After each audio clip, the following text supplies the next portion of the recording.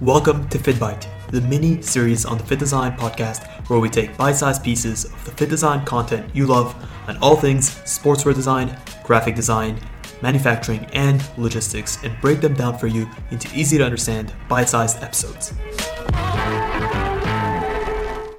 What's up, design family, and welcome back to another episode of FittBite, the mini series on the Fit Design podcast where we take bite-sized pieces of the fit design content you love and break it down for you into easy to understand bite-sized episodes. On today's episode, we'll be looking at the two types of sizing specifications you can have for a fashion brand. We'll be comparing and contrasting the lettered and numbered sizing guides.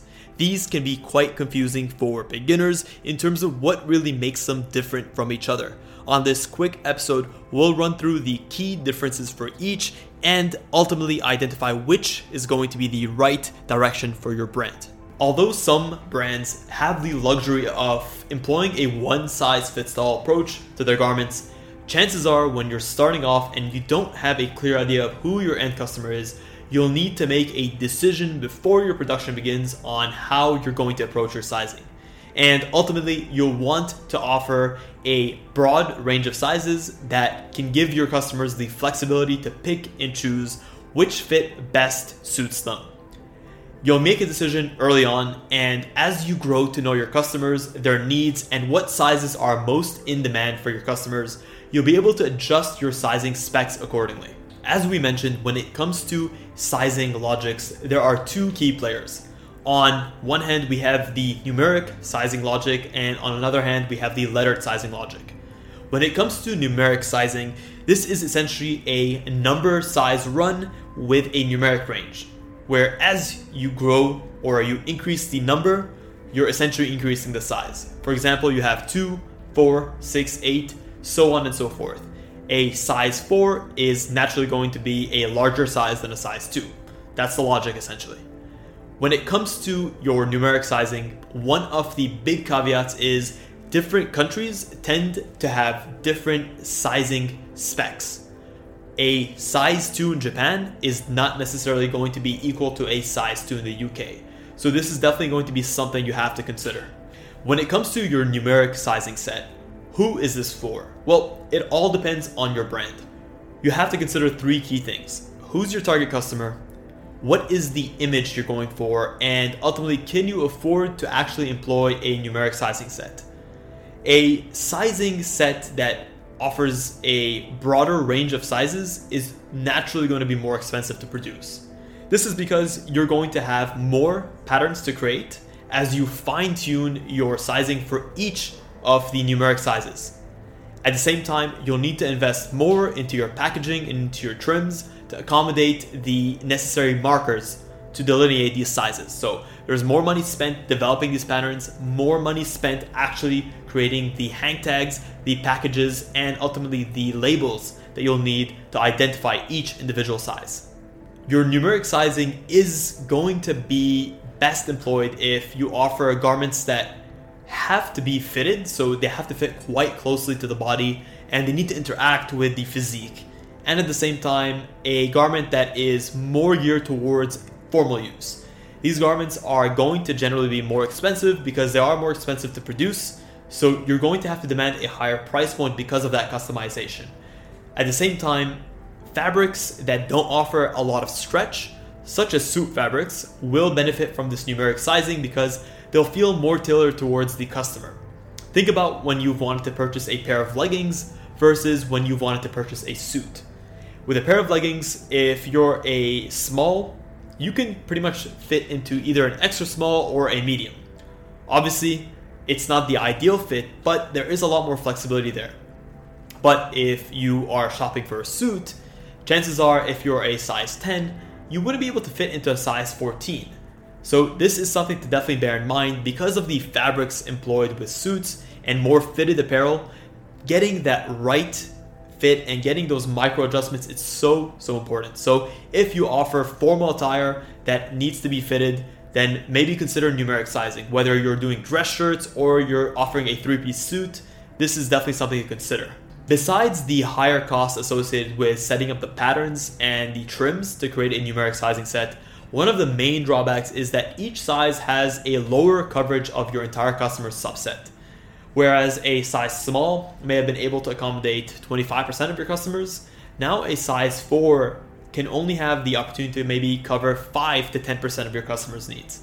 So the trade-off here is you're getting a more customized fit, but you may end up with a larger risk of having many more sizes that have leftover stock. If numeric sizing is not the right option for you, what's your alternative? Well, it's quite simple. It's definitely one you've heard of before. This is your lettered sizing set.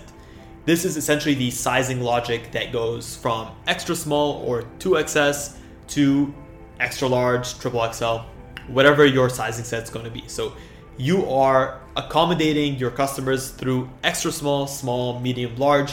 And the big benefit here is typically customers that are a small from one brand are going to be a small from another brand. There's more standardization. It doesn't depend as heavily on the country or the region.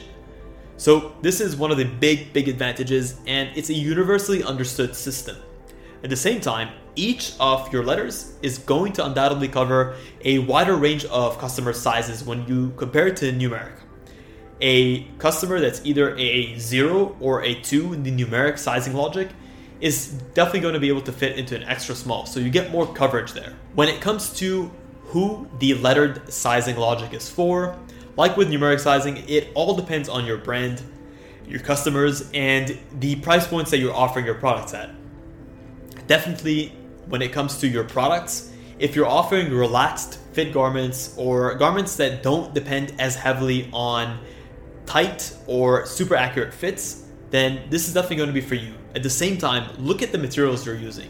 If you're offering materials with a certain amount of stretch or flexibility, like you do in sportswear, then definitely numeric sizing is not going to be the best option. You're going to get a lot more bang for your buck when it comes to your lettered sizing. Because the garments are going to be able to stretch, they're going to be able to accommodate a wider range of sizes as you stretch them in the width or in the length direction. I liken this to when you have a legging. Someone who wears a size small legging can potentially fit into a size extra small because the fabric has a lot of stretch. It's going to be able to be flexible enough to accommodate those two sizes. This type of sizing logic is also associated with a lower cost. It's going to be more cost effective for you to implement. You're going to be able to cover a wider range of people within a smaller range of sizes. So not only are you going to have to develop less patterns, but you're also going to be able to develop less sizing, SKU tags, and ultimately you're just going to have to invest a lot less into the packaging and the customization of your packaging. So this is a great opportunity for you to reduce some of your costs. And if you're operating in a highly competitive market where your margins are much lower and you're operating on a much more mass market scale, then using lettered sizing just makes a lot of sense. One of the major advantages of a lettered sizing set is you get a higher coverage or a higher usage for each individual size that you offer. Unlike the numeric sizing where the fit is a lot more tailored towards a much more narrow subset of people, you get a lot more use out of your lettered sizing set. It's going to cover more body shapes because the grading between each pattern is going to be a little bit more extreme. So you're going to just get a lot more of that coverage. That's a wrap, guys. Thank you so much for tuning in to this episode of FittBite. We hope by now you have a better understanding of both of these sizing guide specs, and hopefully you'll be able to make the right decision for your brand. If you guys want us to cover more topics like this in the future, please let us know in the comments below. And if you have the time, please consider leaving us a review. It really does help us out to know how we did and how we can improve. Until next FittBite, stay awesome. We hope you enjoyed this episode of FittBite. If you did, please consider leaving a review below. It really does help us out. Let us know what episodes you want to see next. And until next time, stay awesome.